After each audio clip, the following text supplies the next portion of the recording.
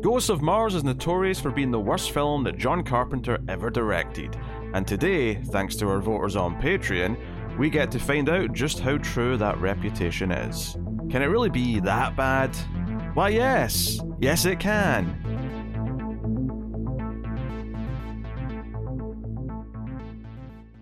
Welcome everyone to the Atomic Cinema Experiment. I am Peter, and joining me as always is Tara.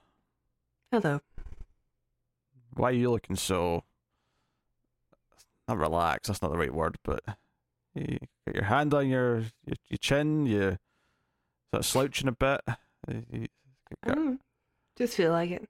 Just feel like just that kind of mood. Alright, well... yeah, it's a Wednesday. It's a sci-fi movie podcast. We get together, we talk about sci-fi movies, that simple, and this was a vote winner episode. Our patrons voted between... I think they were all Mars-related episodes, maybe? I can't remember.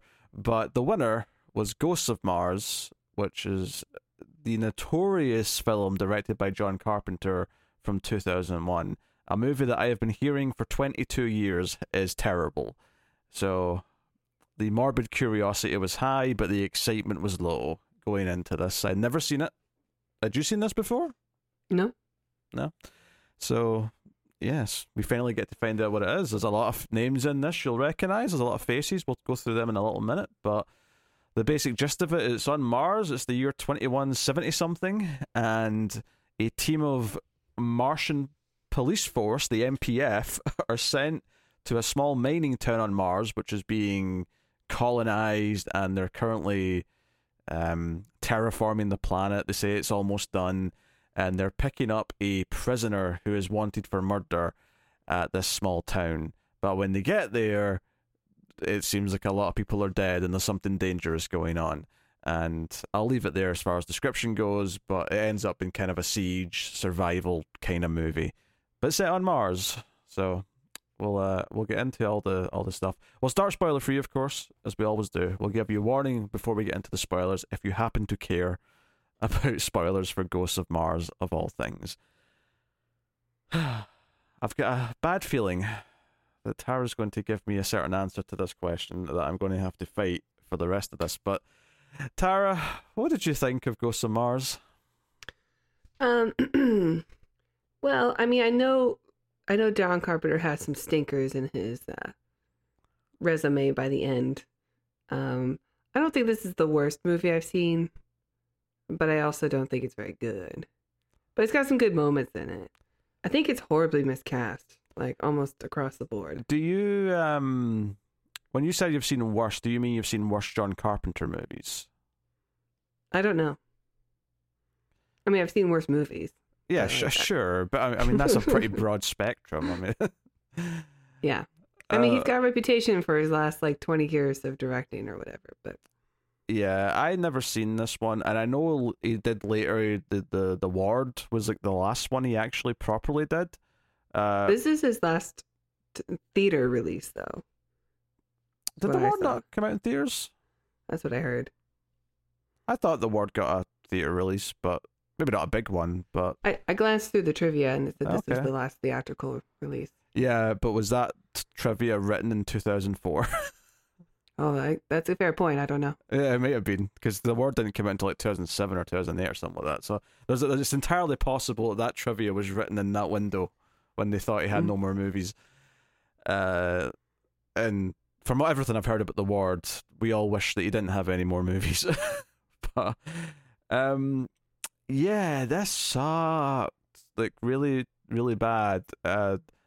This was even worse than I kind of thought it would be in my imagination. I have many thoughts about what this movie is. The previous Carpenter films that it's kind of just redoing parts of, all kind of jumbled together with, like you say, horrible casting. It's trying to be edgy and cool in a just post-Matrix world, and it's lame. It's so lame. And the first warning sign is when it comes up at the start saying Screen Gems, because I don't think Screen Gems have ever produced a good movie. I'm not sure. I don't know that name. They did the Resident Evil movie, or at least the first one anyway. This has some Resident Evil vibes. It does. It has some Resident Evil movie vibes. It absolutely does. And even the music sucks, which really surprised me, because I thought because I saw in the credits at the start, John Carpenter did the music, and I thought, oh well, his music's still been pretty good, even in his later years. But damn, this had like so much generic. It was very metal. Metallica to me. Yeah, it's got a lot of generic power chord stuff when things got going. It was bad. There's some baffling like narrative structure in this movie that I'm going to tear apart once we get into it, because it is just baffling little choices that feel like was this written into the script? It doesn't feel like it. It feels like you were doing some sort of weird Frankenstein edit aftermath. Yeah, it does I bet you're wondering how I got here. There's a bookend sort of thing where it's one of the seemingly the only surviving character explaining what happened, and I'm not so sure I'm convinced that was originally planned. That feels to me like they wanted to like explain everything so that they could narrate large chunks of the movie and just sort of like chop up parts of the thing, because I have to imagine the original cut of this probably was too long. It was probably a mess, and the way they were able to like cut it up and make it a lot shorter was probably to have that surrounding framework of just someone telling us and filling in the blanks, so they could just go from point to point. It still feels slow, don't get me wrong. Like, it's not like it makes it a well-paced film. In fact, one of my problems is that it feels all over the place with its pacing and its structure, but we'll get into all that. So, yeah, I expected this to be bad, and I've seen a couple of the mediocre Carpenter films, but this is definitely the worst I've seen from him. This doesn't feel like John Carpenter. This feels like any work-for-hire shitty director from this, like the early 2000s. Like, this could be Paul W.S. Anderson. If you told me this was a Paul W.S. Anderson movie, I'd be like, yeah, I believe it. I could see it being in the same family, but it doesn't come off to me as Paul W.S. Anderson. Comes off to me as someone going, I want to make a Paul W.S. Anderson movie. Well, that's the thing. To me, it feels like a shitty director like Paul W.S. Anderson trying to do all of Carpenter's greatest hits, but obviously all of it's bad. All of it does not muster any of the things that it's actually trying to mimic. And that's what's really sad about it, is that it's Carpenter himself redoing parts from his previous movies, and they're all vastly inferior. Hey, if it ain't broke. It's... honestly, this was kind of a depressing watch. I've seen worse, sure, I can agree with that statement, but it was just depressing because this was him. Like, why is it this bad? I don't have a lot of stock in Carpenter. Like, obviously, Halloween's great. And The Thing is great. Assault on Precinct 13. I like The Fog, and I've not seen that film. They Live. They Live is excellent. Excellent. It sounds like you listen to a lot of movies you really like, Tara. Yeah, but I wouldn't say that I'm like a huge Carpenter fan. Like you put Carpenter on a pedestal with a bunch of other directors that I'd be like, yeah, I mean, he was great in his prime and stuff, but I wouldn't say that he's like one of the greatest. I don't know. Like, I think, Escape from New York was fun, but I haven't seen Escape from LA, but I heard that's worse. This almost feels like it could have been a sequel to that as well. I mean, it's worse than Escape. They wanted to do Escape on Mars. I don't know. I think this is easily the worst Carpenter film I've seen. And I've seen John Carpenter's Vampires. I saw Escape from LA. Those movies were not good, but this is worse. And hell, even some of the stuff in his prime isn't all great. Like, I don't like The Fog that much. I think Escape from New York's just okay. But he's got so many bangers kind of sprinkled in between all those that it doesn't matter. So he had a few weaker ones. Who cares? Like, he's got like a swath of great movies. But even his weaker ones from back then, like, when I watch The Fog, I don't love it, but it's still got a lot more style and mood than this does. It's still paced well compared to this. This is cringe-inducing. Some of the edgy shit in this was really, like, my God, Jason Statham's character, every line out of his mouth is, hey, Natasha Henstridge, you were in Species, you're kind of hot. You want to have sex? Like, that's every line. It's him trying to get into her pants. There are some future stuff in this that I do kind of enjoy. Like, I like that there's a matriarchy, that the people in power all seem to be women, including most of the cops that we see, and at least the ones that are in charge. They all seem to be women. I thought that was an interesting flip for the future, and I like the idea that Mars has an atmosphere to where, like, people don't have to wear anything. They just go outside now. I mean, the air is not quite where it should be, but, in 10 years it will be. So that was like an interesting It's setting. 86% done terraforming. They said that at the start. In fact, one of my complaints, and it ties into something you just said there. Go I ahead. forgot this movie was a matriarchy because it's irrelevant. It never comes up. I almost swore. It never comes up. It doesn't matter. No one ever uses it. They never talk about it. No one ever. No, because it's normal. No, It's normal in this universe. So like it's sort of hinted at, No, but that's there's bullshit. just little things about it. No, but it's never relevant to anything that's happening in the movie. Why The make that movie is detail? called Ghost of Mars. Like, what are you expecting? There But are I'm just ghosts saying- on Mars. But you're saying you like something like this detail, but they do nothing with it, and it's I don't think that's true. important. They do a little bit with it. They do jack shit with it. But this leads me to another complaint, though. The reason why I forgot that is because at the start of this movie, you know how some sci-fi movies have the narration that tells you about the current state and the future, and some sci-fi movies have a text scroll or some captions that come up saying this is what's going on. This movie has both, but they're both telling you different things. So I will posit this. It is impossible to actually take in all the information they give you at the start because half of it is really fast captions that are coming up on the screen, and the other half is a random narrator who's telling you about something as well. And I paid attention to the captions. I didn't hear a single word the narrator said because I was reading. I'm the opposite. I was listening. Yeah, I was reading When the it started. captions. The captions told me that it was a matriarchy. It told me the year it was. It told me it was 86% done terraforming. It told me about the structure. 2176 is the year. Yeah, it told you the year. The narrator, I think, was talking about clouds or something. Or storms. I completely didn't hear any of it because I was reading the captions. It was like right away. This was just 101 filmmaking. You're failing. The information is not being conveyed in a way that can actually be digested. This was sloppy, and it set the tone for like just how shoddy this movie is. Yeah, I definitely think that was a mistake It, to do both. yeah, it's shit. The whole movie's shit, but this was the start of the shit sandwich, and it never got better. And it's a shame because premise wise, like you tell me, oh, we're going to do Assault on Precinct 13 with a supernatural enemy on Mars. That sounds awesome. That sounds like I could have fun with that. Maybe it's not original, but it sounds like something I would enjoy.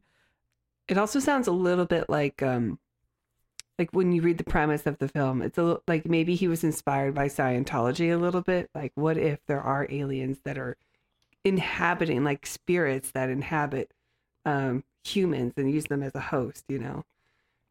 I do not know enough about Scientology to get any of this reference, but go on. I think there's a little bit of inspiration there, and then maybe a little bit of Doom inspiration, where you get to Mars and we're trying to mine all of its resources and we unlock something that I don't think so, Tower, because he didn't start playing video games until after he basically retired. All his video gaming happened. Well, he had a co-writer. Okay, true. Okay, maybe the co-writer was a Doom fan. But maybe he heard about it from like a kid or something. He's like, I want to tell you about this video game called Doom. It was a new hobby he got after he stopped making movies, and this actually kind of feels like a video game when you watch it. Like you can kind of see the levels and the boss fights, and I don't know, maybe because also it's not military. It's a police officer that you're following, but like all the gun work and shooting and all that kind of plays like a video game. I don't know. It's kind of all in one location, though. Video games tend not to be like they move that. around. They move around inside different structures and prisons, and then they go into trains. A lot. And They go back to that same outside building a lot. I don't know.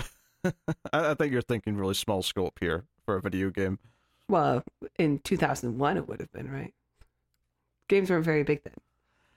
I guess. I don't know. We're talking about a weird point. I want to actually talk about how bad the movie is, because it is absolutely horrendous, and I can't it exceeded my expectations as far as how bad it is.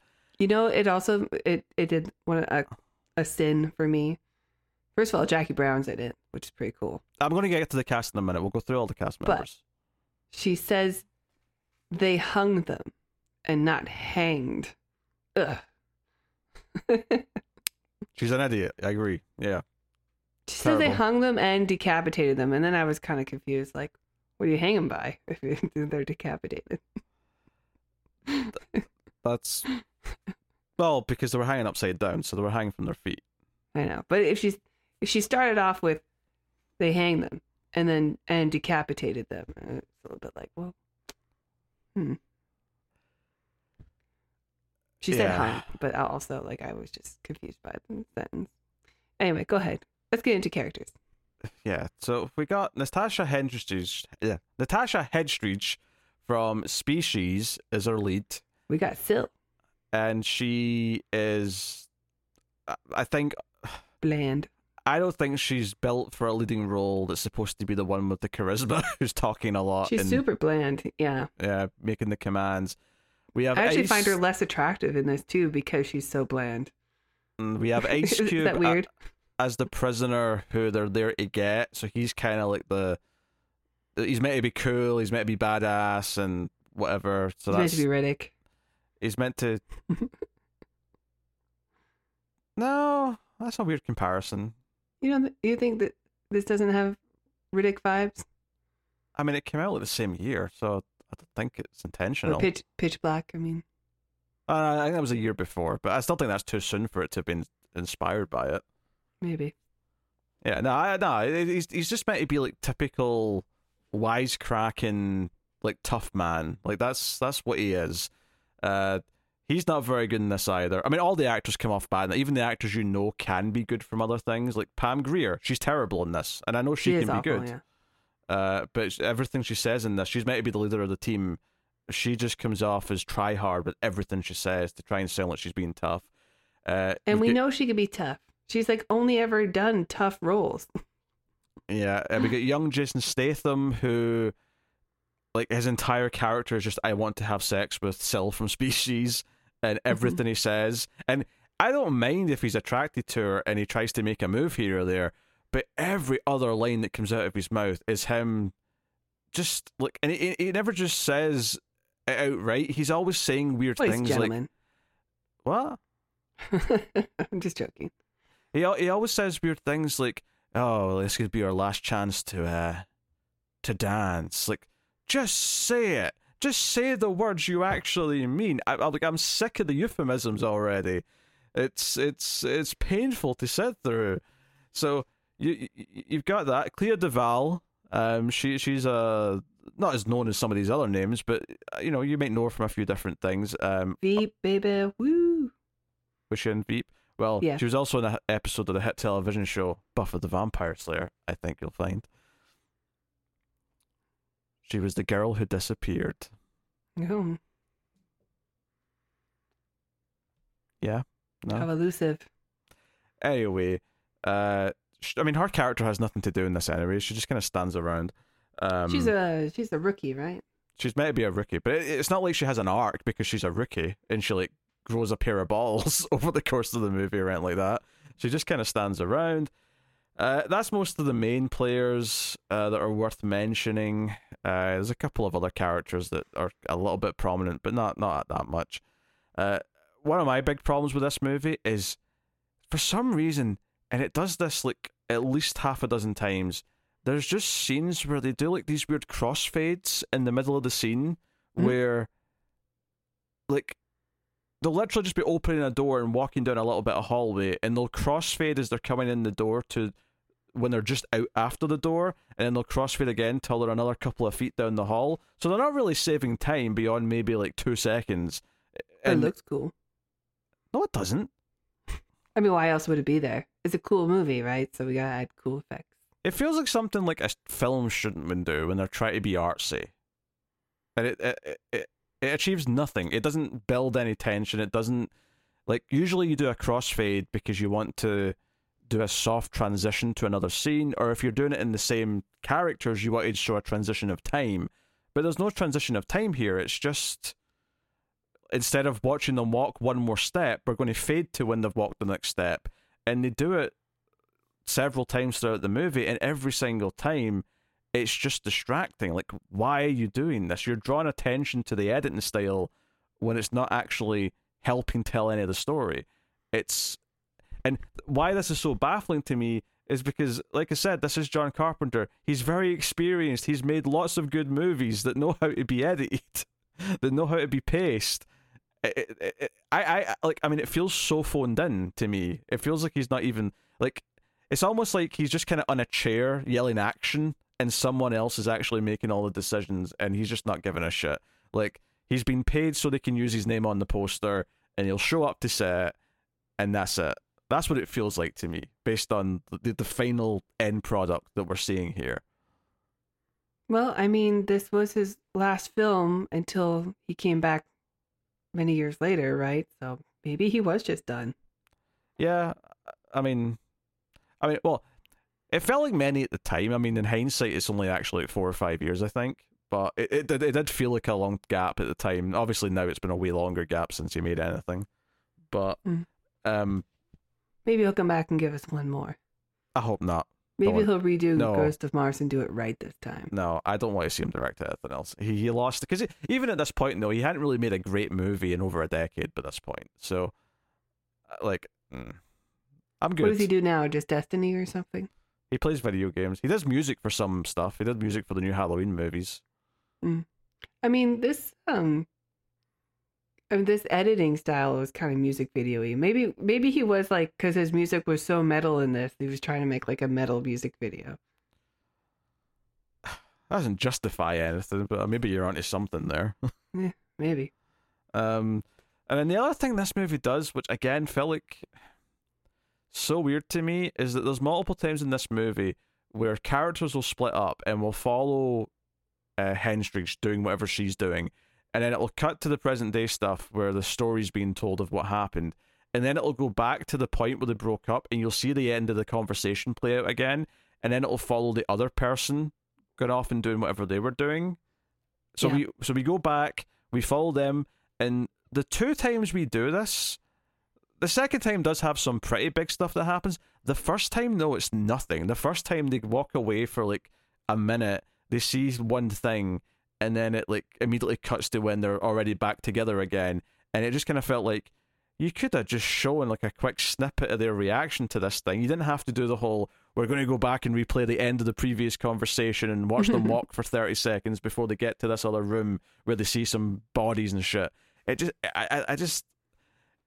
was constantly doing these little things that felt like an amateur, which really feels weird when you're watching a film directed by someone who is experienced, and not even whether your opinion on Carpenter's super high or not, it doesn't matter. The point is, he's been making movies for 30 goddamn years at this point. This should not be happening, but this feels like some asshole film student who thinks he's doing something, stylish, or he's going to do his weird Pulp Fiction where he goes back and does things in a non-linear fashion. I mean, maybe when he made a movie called Ghost of Mars, he was like, no one's going to watch this. Might as well just experiment a little bit.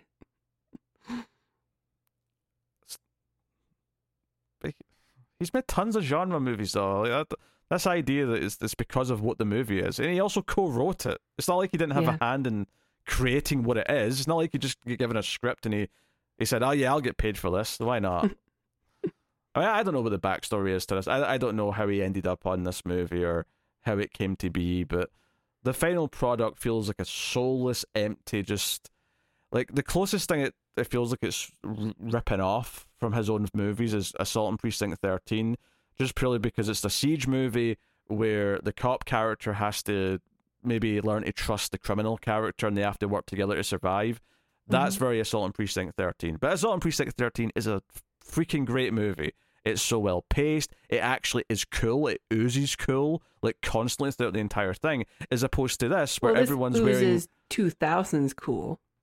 No, it's not cool. This was shit at the time, and it's still shit now. We're all going to wear leather jackets because The Matrix did it, and we're going to try and pretend that's cool. We're going to have lame one-liners. Like, this didn't work at the time. People shat on this at the time. Yeah. Well, I mean, it's hard when you're an old man to think, like, to try to be cool. Yeah, I guess. I don't know. It's just depressing, okay? Like, it's depressing, it's shit, and, I mean, at least it wasn't that long. It's the only nice thing I can say about it is that it was under 100 minutes. It was, yeah. So, all right. I guess we should do spoilers. Spoilers for Ghosts of Mars from this point on. Although, do you have anything you want to say? I feel like you've not really said that much about the actual movie or what you thought about it beyond just you've seen worse. Yeah, I do think like everybody across the board is miscast or playing the wrong character. Like I think Natasha Henstridge is, I hate saying her name, Natasha Henstridge. I can't remember what it is. Anyway, I do think that Syl is super bland, and I think more of what the world could have been like portrayed better through the main character if they like represented the world a bit better, you know? Like it is a matriarchal society and like she is a cop on Mars. Like you could have done more with it, or at least had some kind of interesting quirk or coolness. Someone who's a bit more effortless when it comes to that maybe, but I think that Jason Statham's okay. Like he's kind of new at this, I think, around this time. I don't really remember him from much before this. I think he's in like maybe a Guy Ritchie movie before this. Like not much. Yeah, okay. So he's pretty new on the scene. Yeah. The whole time he talks, like there's a guy in Skyrim who sounds just like him, like he's trying to do Jason Statham from this movie in Skyrim. It's all, every time he speaks, it's the only thing I can hear now is just the guy from Riften in the Thieves Guild. Yeah, I was really sad that Pam Grier is also just so terrible. And I don't think it's any of the, I don't really think it's any of the actor's fault or actress's fault. I think it is just poor direction. Because, I mean, obviously we know Pam Grier, talk about oozing cool. Like she was Coffee, and Jackie Brown, like she knows how to do this stuff. Yeah. And she's like, there's not even like an ounce of cool coming from her in this. Like, no, it was really disappointing. There are some visceral moments, like people getting limbs and stuff for decapitations that happen, where I was like, okay, I'm interested now. And although the villain is, you know, not great, I do think that he's fun to look at and fun to watch a little bit because, I don't know, it's just he's called Big Daddy Mars. Yeah. I mean, that's not in the film though. They never say that in the movie. You're just reading that off the cast list. I did, yeah. But I read it early, so there's well, that doesn't mean anything for the movie, though. Yeah, Big Daddy Mars is here. And honestly, I think you're overselling him though, because you say he's the villain and he's kind of the leader of the enemy, but like he's barely. Like, they don't do anything well. He just looks a bit different. He just stands out visually. That's it. He's nothing. Yeah. He's not even a character. He stands out visually. He's got like a language. He seems to speak for all of them, so we hear like the Martian language coming through him, and they all do this like self-mutilation when they become inhabited by the ghost of the ancient Martians that have been unleashed due to us, you know, over mining resources. So it's a little bit of like a, you know, man can't play God on any planet, you know, we'll screw things up and message. Oh, and another thing I was a little disappointed about, like there comes a point where you see like where the ghosts were unleashed from, and I kept thinking this doesn't really look alien enough. Like it looks like it was designed for humans, and I wish that it was a bit more alien looking. That's all. Okay. Well, spoilers then anyway. We'll get into spoilers so we can talk about everything. The movie opens with this train arriving in one of the biggest Martian cities, right? And what did they call it? Crissy? Something like that? Something like that, yeah. Yeah. So I hear Christ when they say it, but I don't remember exactly how it all fit it together. It wasn't Christ, though. It definitely wasn't that. No, but I heard the Christ in it. Christy? Sure. But it doesn't really matter. The point is they get back to this train arrives at the city, and they find no one on it except Natasha Henstridge, who is handcuffed to a pole, and they wake her up, and they bring her in for this hearing, and it's, you know, she's kind of confrontational about it. She's like, "Oh, am I being charged with something? Like, the cops have no rights anymore," kind of thing. And they sit her down and they just want to know what happened. And she starts telling the story, and then it just does the fade, and that's it. We're on the train on the way to this town with her and the rest of her team. And they do this whole thing with her at the start where they set up that she's addicted to some sort of like fancy space drug. And I thought, okay, Mars narcotic. and very funny. And I thought, okay, fine, this is something to set up and to play off with later. But honestly, they set this up for one reason, and for one reason alone. It's so it can be used as a plot device later, and they do nothing with the fact that she's either supposed to be addicted and either not being completely sober or having withdrawal symptoms. Maybe they just ignore it until it's time to use it as a magic solution to something. So it, like, in hindsight, it was just like a cheap plot device than it was anything else. Like, well, I don't know. I thought that was a bit sloppy. Yeah, they set up right away that when they find her in the beginning, and they mention right away that she has some sort of narcotic in her. Like, otherwise she seems completely normal.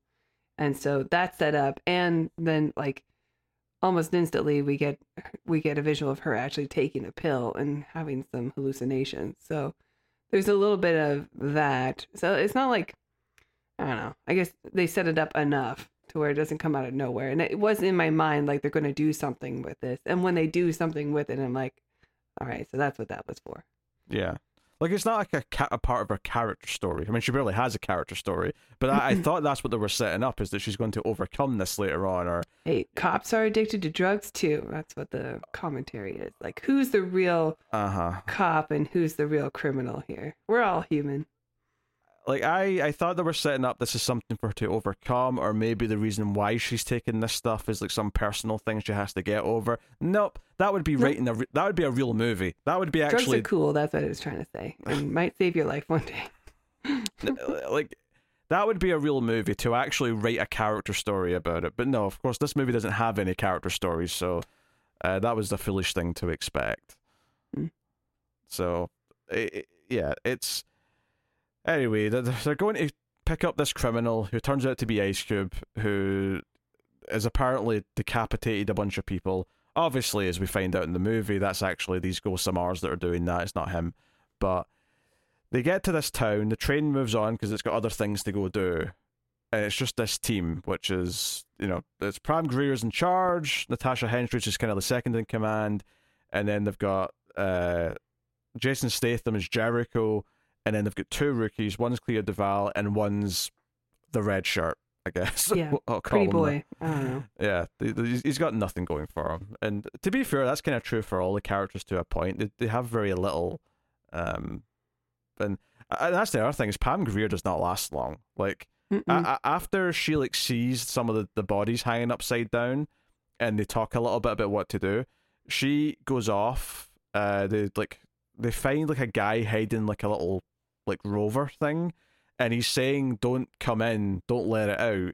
And Natasha Henstridge even reads his lips and figures out roughly what he was saying, and they still try to get in. And I'm like, listen to him, he's telling you. Because so this is kind of the biggest thing this is ripping off is Assault on Precinct 13, but the second thing it's ripping off is The Thing. This idea that there's this entity that'll like take over people, and it leads to so many stupid plot holes in this movie, because they set up that if you kill one of the people who are possessed with one of the ghosts of Mars, the ghost doesn't die, it just kind of goes into someone else, right? Which is kind of a big deal, because it means you can't really just kill any of them, otherwise you might end up just getting possessed yourself and you've solved nothing and you've lost your own life. And yet, repeatedly in this movie, there is just...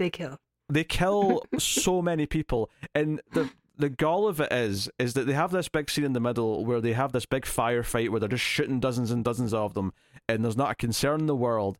And then later on, when they're planning their escape to try and get to the train, I think it's Ice Cube turns and says, "Hey, if we kill one of those sons of bitches, they might just take us instead." And I'm like, where was this concern when you were mowing down like 50 of them earlier? Where did all those ghosts go? Why did none of you get infected back then? They shouldn't have sent cops. They should have sent an exorcist. Maybe multiple exorcists. A Marstercist. That's just the same. Bastercist. That's just the same joke as before. This is diminishing returns right now. No, I'm setting up a pattern. Comedy comes in threes, baby. Yeah, but the middle chapter's not usually this bad. Yeah, so yeah, they end up just kind of like because Jason Statham goes looking for Pam Grier. This is one of the moments where it goes back in time and shows what happens when he like went on his own, and he goes off and he basically finds an entire army of savages. Which, so it turns out when these Martian ghosts like overtake people, they turn into like Reavers from Firefly, or maybe even a little bit of like the characters in Event Horizon when they get taken over by the cosmic forces. They just self-mutilate. Yeah. Put stuff in their faces and become metalheads. Yeah, so he sees all this and he sees Pam Grier's head be put on a pike. And I'm like, oh, I guess she's dead. All right, fair enough. Yeah. That's her gone. Sure. Okay. And he runs into like 3 other characters who are hiding somewhere, which turns out to be some thugs that are actually here to break out Ice Cube out of prison, which actually leads to one of the dumbest moments in the whole... These characters are repeatedly very dumb in this movie, but one of the dumbest moments is these 3 guys like hold all the cops up at gunpoint, force them to take them to the cell that Ice Cube's sitting in. They open the cell, they go in and hug him, and while they're hugging Ice Cube, the cops just shut the cell door. And now they're trapped in the jail cell. I thought that was funny. It was funny, and it might even have been intentionally funny, but the acting in this movie like just doesn't play like anything that's supposed to be a joke or anything that's actually funny is supposed to be a joke. And so many things that feel like they're supposed to be funny because of the way they give the lines is painfully unfunny. I mean, there is another part in it that was pretty funny though. When the guy uses the machete to cut the can open and he slices his thumb off. I thought this was tonally way out of place, though. Well, I mean, they said that he was using some sort of it was like laughing gas or something. Like it was mostly air in a canister, but it also had a little bit of laughing gas in it. I know, he was a bit high. I know why he's making this mistake, but I'm saying tonally for the movie, it felt so out of place that there's this weird scene all of a sudden where he's trying to impress the woman that was in the jails, because there's like a few random civilians that are in the other jail cells, and he's trying to impress one that he thinks is attractive, and he goes to chop off the end of this tin with a machete and cuts off his finger, and there's this whole pause where they wait and look at what he's done, and he picks like up blood squirting out of the thumb. And it's just this like slapstick comedy moment, and I think this moment and the very end of the movie felt so tonally just like it's somewhere along the way someone wanted to make this like a 2001 popcorn crowd pleaser movie instead of whatever the original intent was supposed to be. Those are actually like my 2 favorite parts of the movie though, or like when stuff was working for me. It was when they did the slapstick part here, and then the very last moment when our 2 main characters actually have character. Yeah, but they didn't have that character the whole movie. I know, it was which forced. is why it was terrible. Well, where was this the whole film? Because I enjoyed that bit. But this is the problem. You can't say that's good. Like it's bad. Yes, because I can. I'd say that's the good part of the film. Like the rest of it wasn't as good. Because the whole rest of the movie does not set up for them having this attitude at the end. It's weird. But I wish it did. Like I wish they had this coolness for the rest of the film. Like, oh, there it is. Like, why not be a little bit more self-aware and like meta, even if you wanted to, and have Ice Cube like look at the camera more, or have like Natasha actually have some attitude, and have, I don't know, like if you want, I feel like if he wanted to be a little bit Verhoeven, like he could have, with this, made a little bit of Starship Troopers in this or something, but like. It's missing that the stuff that's here and in the thumb cutting scene and the stuff that's in the very last moment of the movie. I'm like, oh, I like this. Like it made me smile. The movie did not earn that ending though, because it didn't, like, this whole friendship that her and Ice Cube are supposed to have built is so unearned. Like they don't do any, like they have respect for each other, I guess. They kind of save each other, but you don't feel the weight of any of the moments. Everything is so. I don't think any of it works. And it is funny that since we already brought it up, that they are clearly about to make the exact same mistake again and just go mow down a bunch of ghosts and possibly get possessed. Yeah, the movie ends with like the ghosts have invaded the city and Natasha Henstridge is getting out of bed, and then the door slams open, and it's Ice Cube, who's already like escaped from her. Like that's part of the movie, is that he's already run away from her, and he throws her a chrome machine gun. Yes. And then that's how you kill a ghost. The movie ends with them walking off with their chrome machine guns and saying, "Let's kick some ass." And the movie does not set up for that tone at all. It's stupid. Every decision these characters make is absolutely dumb. Like, for example, after they've decided they all have to work together and they have to get to the train, which they're expecting back by a certain time, they make a point of going out relatively quietly and they're just trying to get to the train and wait for it, right? But the train's not there in time. It's delayed because it's a train. Trains are always delayed, even on Mars, apparently. And Ice Cube just says, "Oh, let's just do what we should have done in the first place." And he just dual wields 2 machine guns, and we get something that almost feels like an Uwe Boll scene. This scene where they walk down the main street of this little town, just firing machine guns at all these random, like, you know, savage alien dudes coming at them, feels like an Uwe Boll House of the Dead action scene where nothing has any weight to it. There's no stakes. Some of the red shirts do die, but like nothing really feels like it means anything.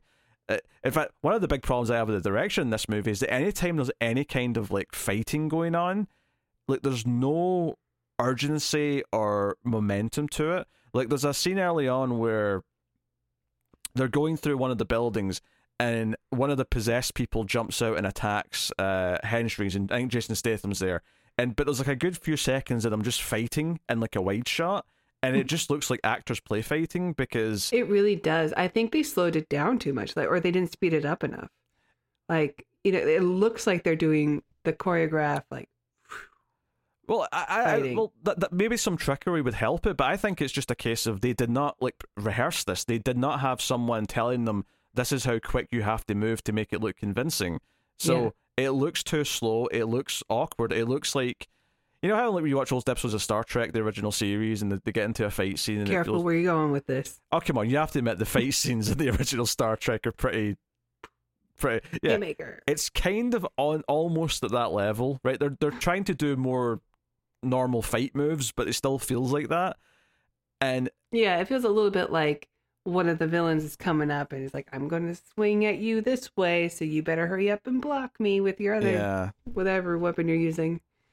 So there's a lot of that, and every time there's any kind of fighting, it feels like that. But it's especially bad in this big scene where they're going down the street, they're firing 100 bullets, and then they start hitting people with guns, even though I don't think anyone says they're ammo. They just start like using them as melee weapons for some reason. So I mean, I don't know the rules, but it seems like the host has to die in order for the ghost to get out. It can't just transfer at will.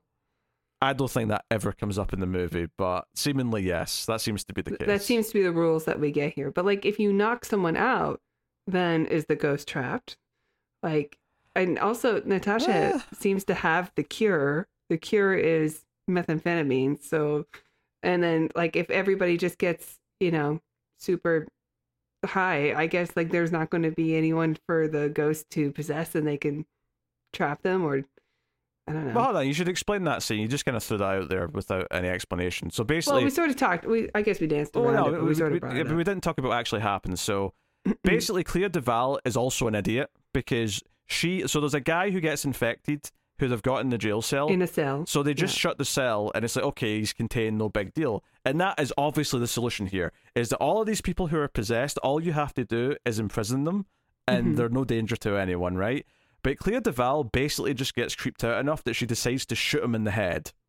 Randomly. And there's like almost no build up to it. It just happens in the middle of another scene. In fact, it happens in the scene where Jason Statham takes Natasha Henstrings to a back room and says, "Hey, things are going quite south here. This may be the last chance we have to have sex."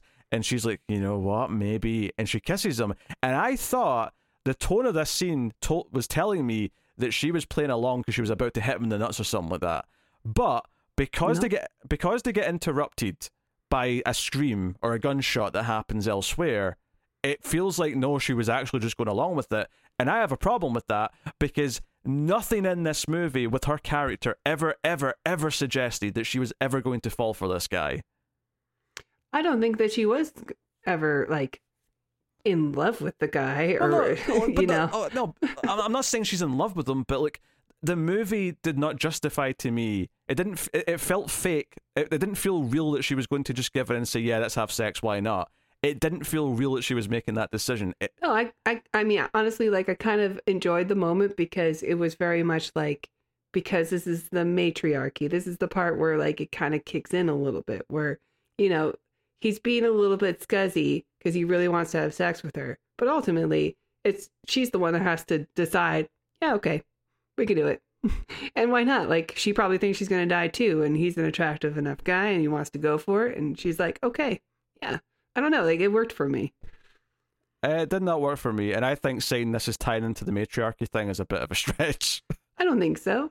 I think because the patriarchy, you have to have like this, you know, relationship of, oh, you know, the idyllic patriarchy is you have to be a wife, you know, you have to be available for your husband, and that's how like that's the only way that you're supposed to like have sex, you know. And in this world where the matriarchy, no, like we're the ones that make the decisions. But the problem with what you're saying here, Tara, is that every sci-fi horror movie that's ever been made has characters that are trying to have sex. And even in all those movies, unless the guy is very problematic, he usually gets an okay from the other person to have the sex. I don't see how this is any different. I don't know. It just came off as like he really wants to, but like she's the one that's ultimately in charge. So all he can do is just like flirt until she's like, let's go.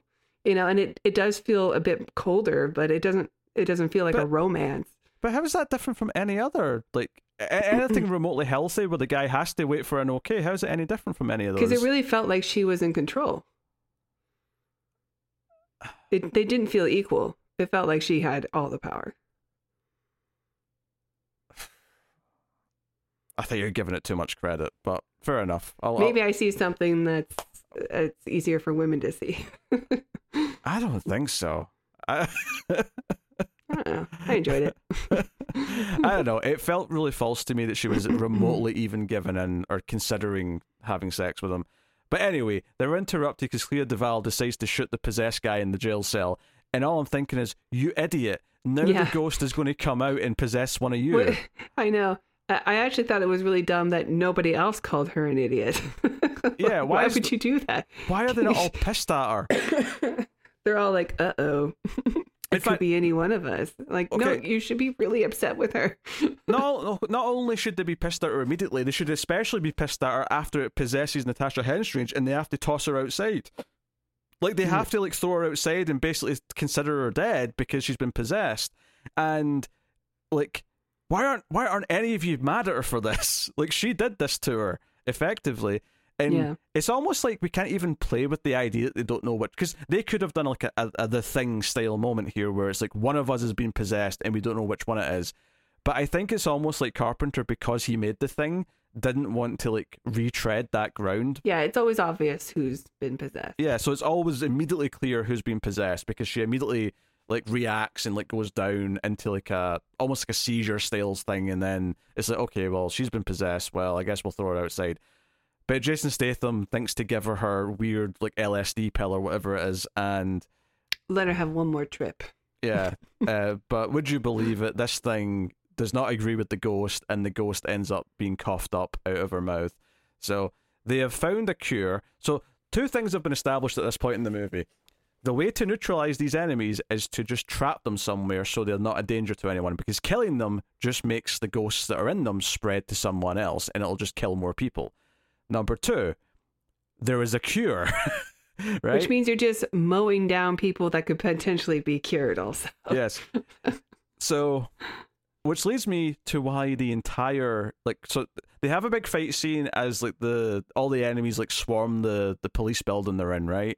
And they have a bit of an escape. Some characters die. Between the first action scene and this one, there's people getting their limbs and heads lopped off. The red shirt guy gets his arm cut off and then his head cut off. Yeah, I like that he gets his arm sliced off. And then he's still like, yeah, I'm going to keep fighting. And he still like starts shooting at everybody until he gets decapitated by the same like buzzsaw thing. And that's all fine. Honestly, I thought these action scenes were pretty boring though. I enjoyed the arm getting cut off, sure. Like, that's obviously fun, but for the most part, these action scenes, kind of like what we were saying before about the fighting, just feeling kind of like play fighting. It never really felt like it had any like weight to it or any sense of real threat or danger. Yeah, it could have been more. But so they're on the run, the train's here now, and they're trying to get to the train, right? And they have this big thing where they get to the train. Some of them have died along the way, but most of the main characters get onto the train, and the train's moving. I did think it was weird that none of the possessed people try and jump on the train while it's still going slow enough to jump onto. It's especially dumb because when they come back later and try and leave again, they do jump on the train, and I thought, why didn't they just do that the first time? This is weird. But they're on the train and they're out of there. They've actually made it out with most of the main people we care about. They're on their way out of the town. Everything's good. And Natasha Henstridge, the dumb bitch, right? Oh, I shouldn't say Natasha. I should say Lieutenant Melanie Ballard, the dumb bitch. She says, stop the train, we have to go back. And I'm like, what's this now? We're 20 minutes from the end of the movie, Natasha. Why do we have to go back? We need a big explosion. And she says, we have a chance to stop this. And she's immediately like, what can we do? And like the scientist lady who's there, who's been around since the jail cell stuff, is like, oh, there's a nuclear power plant. We could Chernobyl it and set off a nuke. And someone actually asked the real question that I was thinking at this point is like, but if we nuke them and they all die, does that not all just mean the ghosts are all free to go and get other people? And the doctor lady simply goes, I don't know. So, Natasha Henstridge's character forces them to go back, which, by the way, kills every single one of them except her and Ice Cube. They all die in this mission to go back. Mm-hmm. They set off the nuke, but they accomplish absolutely nothing. Right? Maybe they kill a lot of the human hosts, but the mere fact... Who could be cured, by the way. The mere fact that the city at the end is being invaded by the ghostly spirits and possessing people is probably the same group of ghosts that came from these bodies that they blew up, meaning that this idiot character has gotten an entire team killed, has doomed probably thousands of people in this city. Like, every single death from this point on is on her hands, and all she had to do was just leave.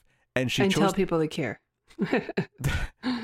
This might be one of the most forced we have to go back things I have ever heard in a movie. Normally when a character, like in this part where they could get away and they say, no, we have to go back, there's usually a good reason. You have to go back and save Newt from the Alien Queen, right? You understand it. It may not be the smartest choice from a logic perspective, but you understand why the character believes in it.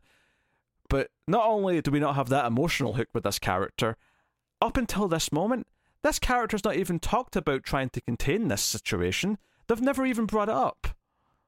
No, and they could have done a little bit more with it if, because she was possessed for a very short period of time, and she talks about I saw what they looked like. Yeah, we actually get civilization. So she could be like, I know their weakness or something, Yeah, we get a glimpse of what they look like. It's just very brief, but you see like sort of lizard men or something, like inner vision. Yeah, they look weird. Yeah. Yeah, apparently the ghosts have been dormant, but all the people, digging things up and mining and stuff is what's, unleashed them upon the world. Greedily and too deep. Yeah, what's weird is there's a little flashback with the doctor lady who was there.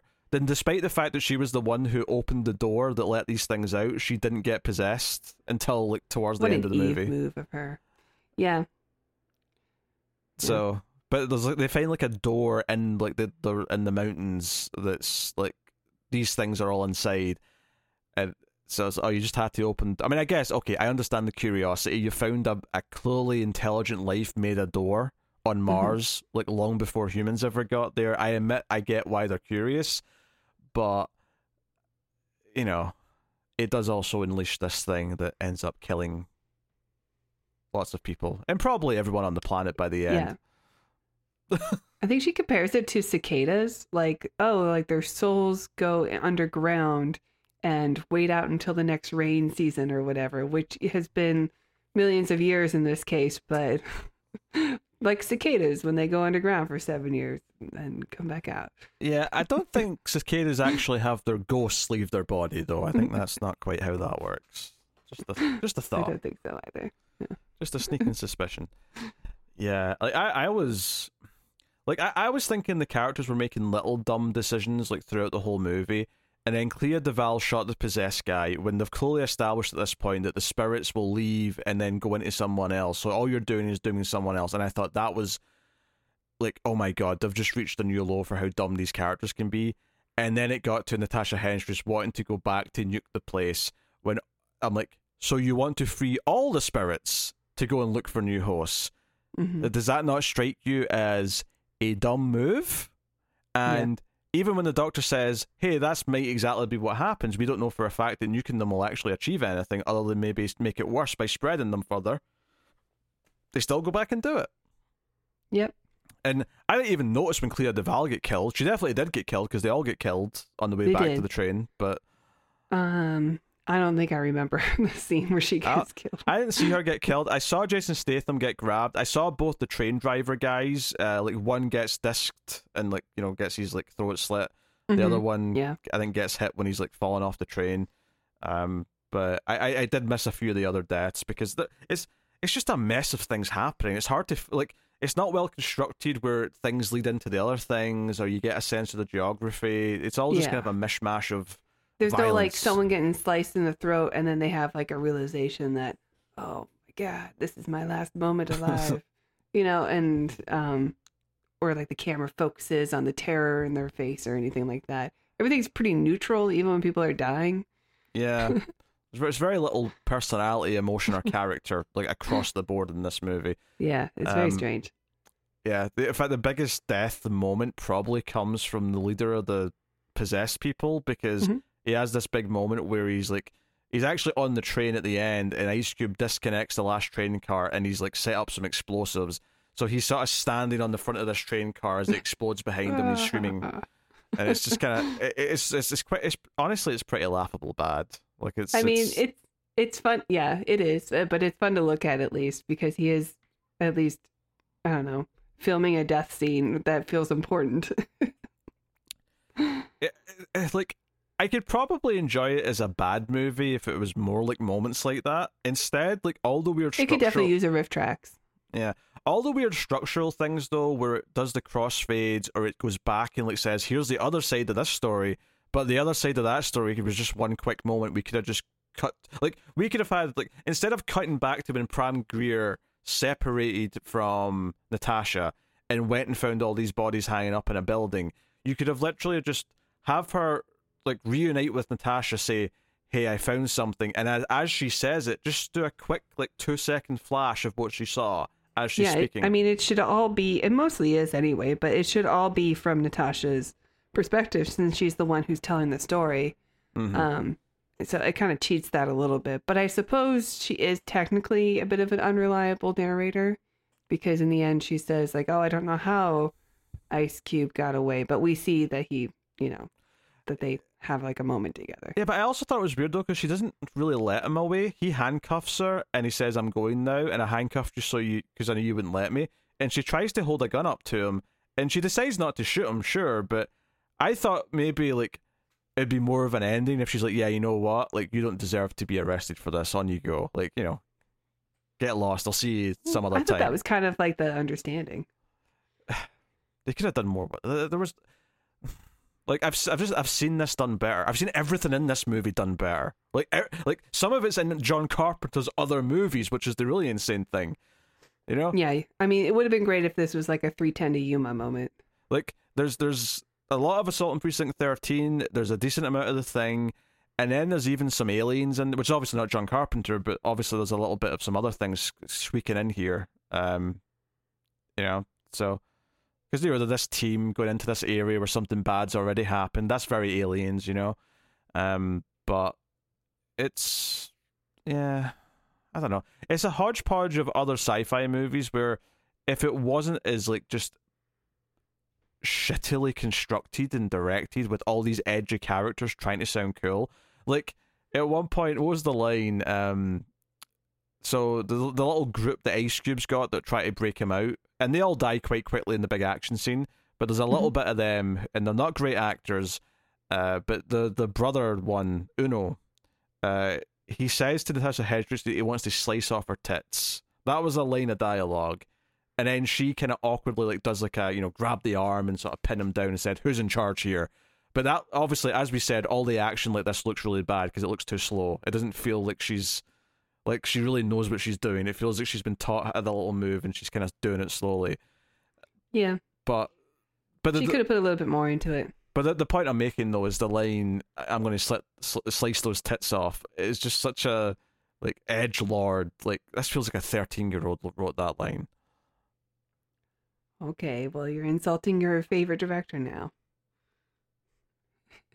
How is this different from me saying the rest of the movie's been shit the entire time? He's not 13. He was probably about 50 by the time he made this, but I'm still going to critique it. This was a horrible line of dialogue. Besides, yeah, fine. It may have been the co-writer. I don't know. It could have been. You're right. But the Doom fan. That's.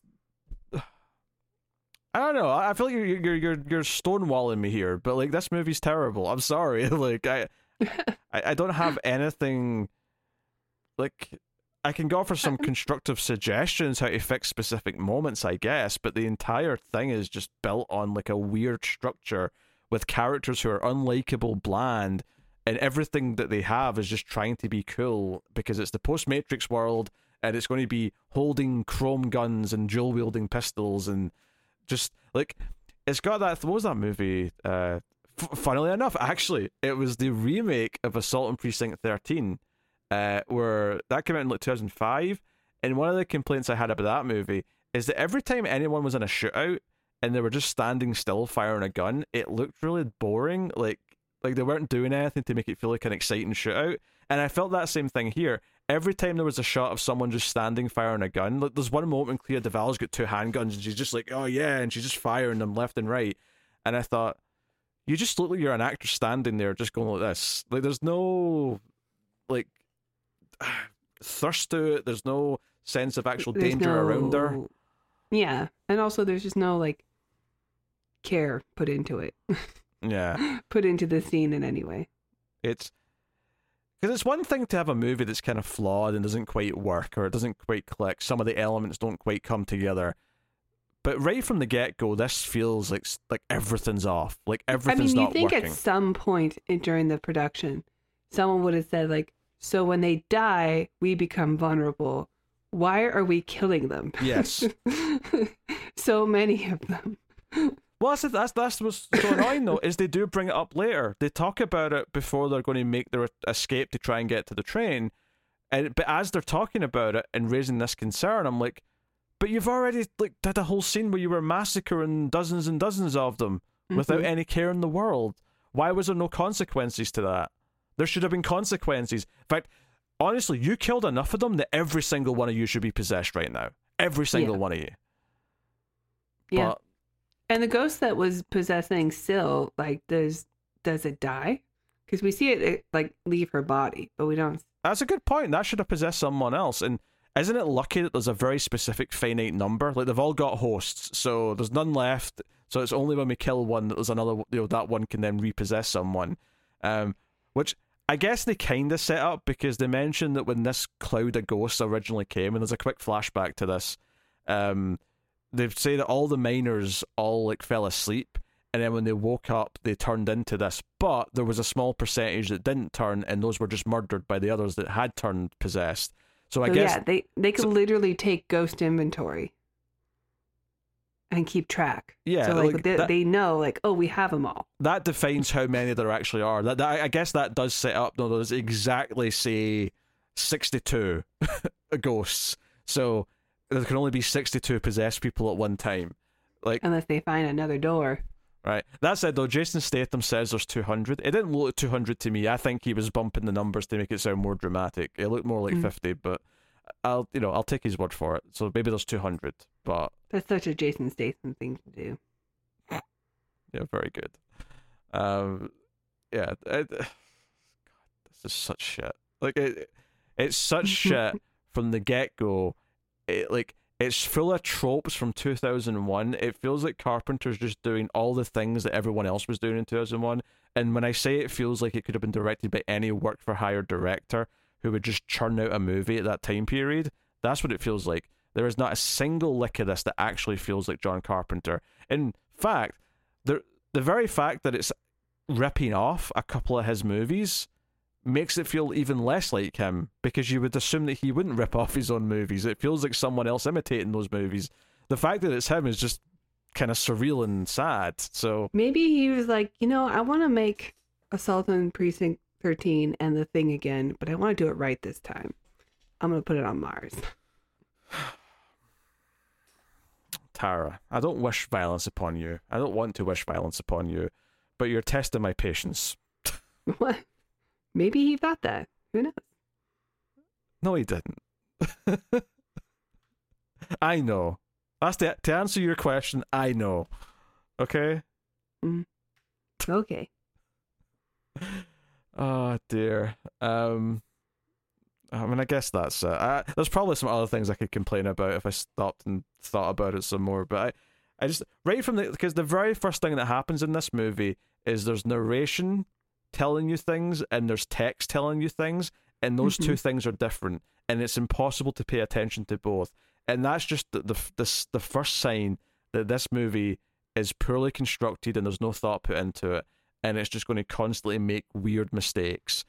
And then top of the dumb characters, the characters that have no personality, that are not as cool as the script wants you to think they are. Sometimes when they're delivering lines that are supposed to be cool, it sounds like they're trying really hard, or they're not trying at all. But either way, it's not working. Natasha's sleepwalking through the movie. I'm like, you know what? Maybe you being the silent, sexy one was playing to your strengths, you know? Honestly, I think Species is just a better directed movie, which is odd because it seems like it should be just a dumb B movie and an excuse to show off boobs, but it's actually kind of a thoughtful, or not thoughtful, but like well thought out, and had like some good sci-fi in it. Yeah, I don't think it's thoughtful, I think the first thing you said I think is the accurate thing. I think it's just better directed. Like, it's like for all the schlockiness that movie kind of is, the director, because it still has, like, even though she's pretty silent in that, she still is sympathetic. Well, no, but like, the director, even if the movie's as schlocky as it is, that director still wanted to do the best he could with it. It feels that way when you watch it. He's trying to make good scenes. He's trying to make the tension work. He's trying to do all these things. And Too bad about the ending. Like, yeah. Like, if there's one thing I can say about this movie is that John Carpenter did not care about this. I like, genuinely, he could not have cared about this, because the things that this movie's doing are just sloppy. They're just bad. There's no way he thought he was making great decisions with some of this. It all says to me he just didn't care, and he was doing it for the paycheck or whatever else it may be at this point. Yeah, probably. And I think you can probably say that. Like, I think you track his work from the early 90s to about now, and you can see this just slope of, like... Yeah, I feel like a lot of directors have that, which, feels kind of sad, but maybe it's just, they make their masterpieces and then they're like, yeah, I'll keep working because I don't want to be bored, and unless you're Carpenter and you're like, well, it turns out video games are really fun, but, like, I don't know. It happens to a lot of directors. They have a prime. Yeah, it doesn't happen to all of them, but it does. Like, Brian De Palma's the same way. He was great for like 2 decades or so. He made a Mars movie. That's true. He did make a Mars movie, and it was pretty bad. Wasn't as bad as this. Mission to Mars is better than Ghost of Mars. I think that's a pretty fair statement. They're probably about equal. No, they're not. Shut up. That is one of the dumbest things you've ever said. That can't be true. That's one of the dumbest things you've ever said. Mission to Mars is not good, but it still feels like a professional made it. I don't know. It felt pretty... I remember we did not like that movie, especially me. No, I didn't like the movie, but you can't just say these two are equal. They're not. This is far worse. This is horrendously constructed. This is terribly I'd have to watch both back to back. No, you're absolutely off your mind if you think these are equal. You're off your mind. Off my meds, you mean? All right, I'm just going to repeat myself. So let's rate this piece of shit and get on with it. I'll just pretend Tara didn't say something as ridiculous as she just said, and we can move on with our lives. what are you rating Ghosts of Mars? I'll give it a 5. 5? Yeah, I don't really think it's the worst. I think like there's a lot of plot holes. There's some silliness in it that makes me giggle, but I don't know. I don't think it's the worst. I think this movie is legitimately about one step away from Movie Bowl. I've never seen a football film. Can't wait. Jesus. For me, this is a 2.5. Okay. I think it's So I that doubled bad. your score. What's that? I doubled you. Yeah, she did. You doubled my score. I think the fundamental weird little filmmaking things this does are absolutely baffling. I think the characters are bland, if not annoying. There's little to care about. The only thing, like, I like the idea of the movie and the general setting of it. Like, I could see a good version of this being made by someone who gives a shit, but it's very clear that no one did. And even actors in this who I know can be good all come off poorly. The character decisions are frustrating, and when the characters try to act cool, especially at the very end when like this girl kicks some ass, like we're supposed to like cheer as it goes to credits, I'm like, F you. I'm like, F you, I hope you both die horribly. That was how I felt. So I was like, where were these characters the whole film? I think this is even worse than the reputation suggested to me, and I've been hearing how bad it is for like 20 years at this point. So I'll probably watch it again. well, you are a glutton for punishment. But that is I like what I like. That is the movie. You can let us know what you think of it in the comments. Next time we will be looking at Honey We Shrunk Ourselves, which is a weird pivot. But we'll be doing that next time to round off the Honey I Shrunk the Kids trilogy, which we've done the first 2 entries of course. So we'll do that next time, and Tara only has about maybe 4 episodes left, I think, give or take. Something like that. Before David swaps in. The plan is after we do our last few movies, Tara's final episode is going to be her redoing her top 50 sci-fi movies of all time, and consider it an exit interview of sorts. I better start working on that list. Yeah, to see how much your list has changed and evolved after your 200 plus episodes of the show. So that's true. We have watched some good stuff I have seen before. Yes, and some terrible stuff like this episode.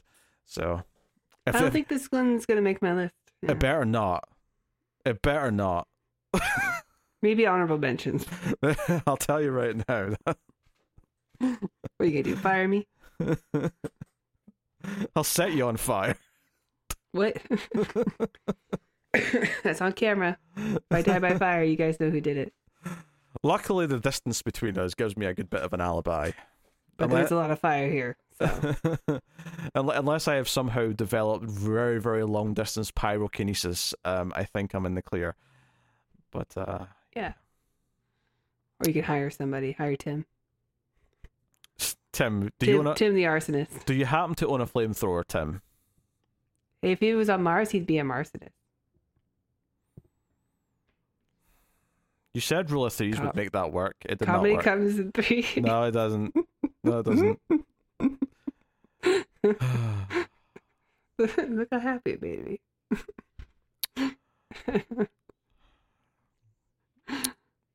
That's the show, everyone. Right.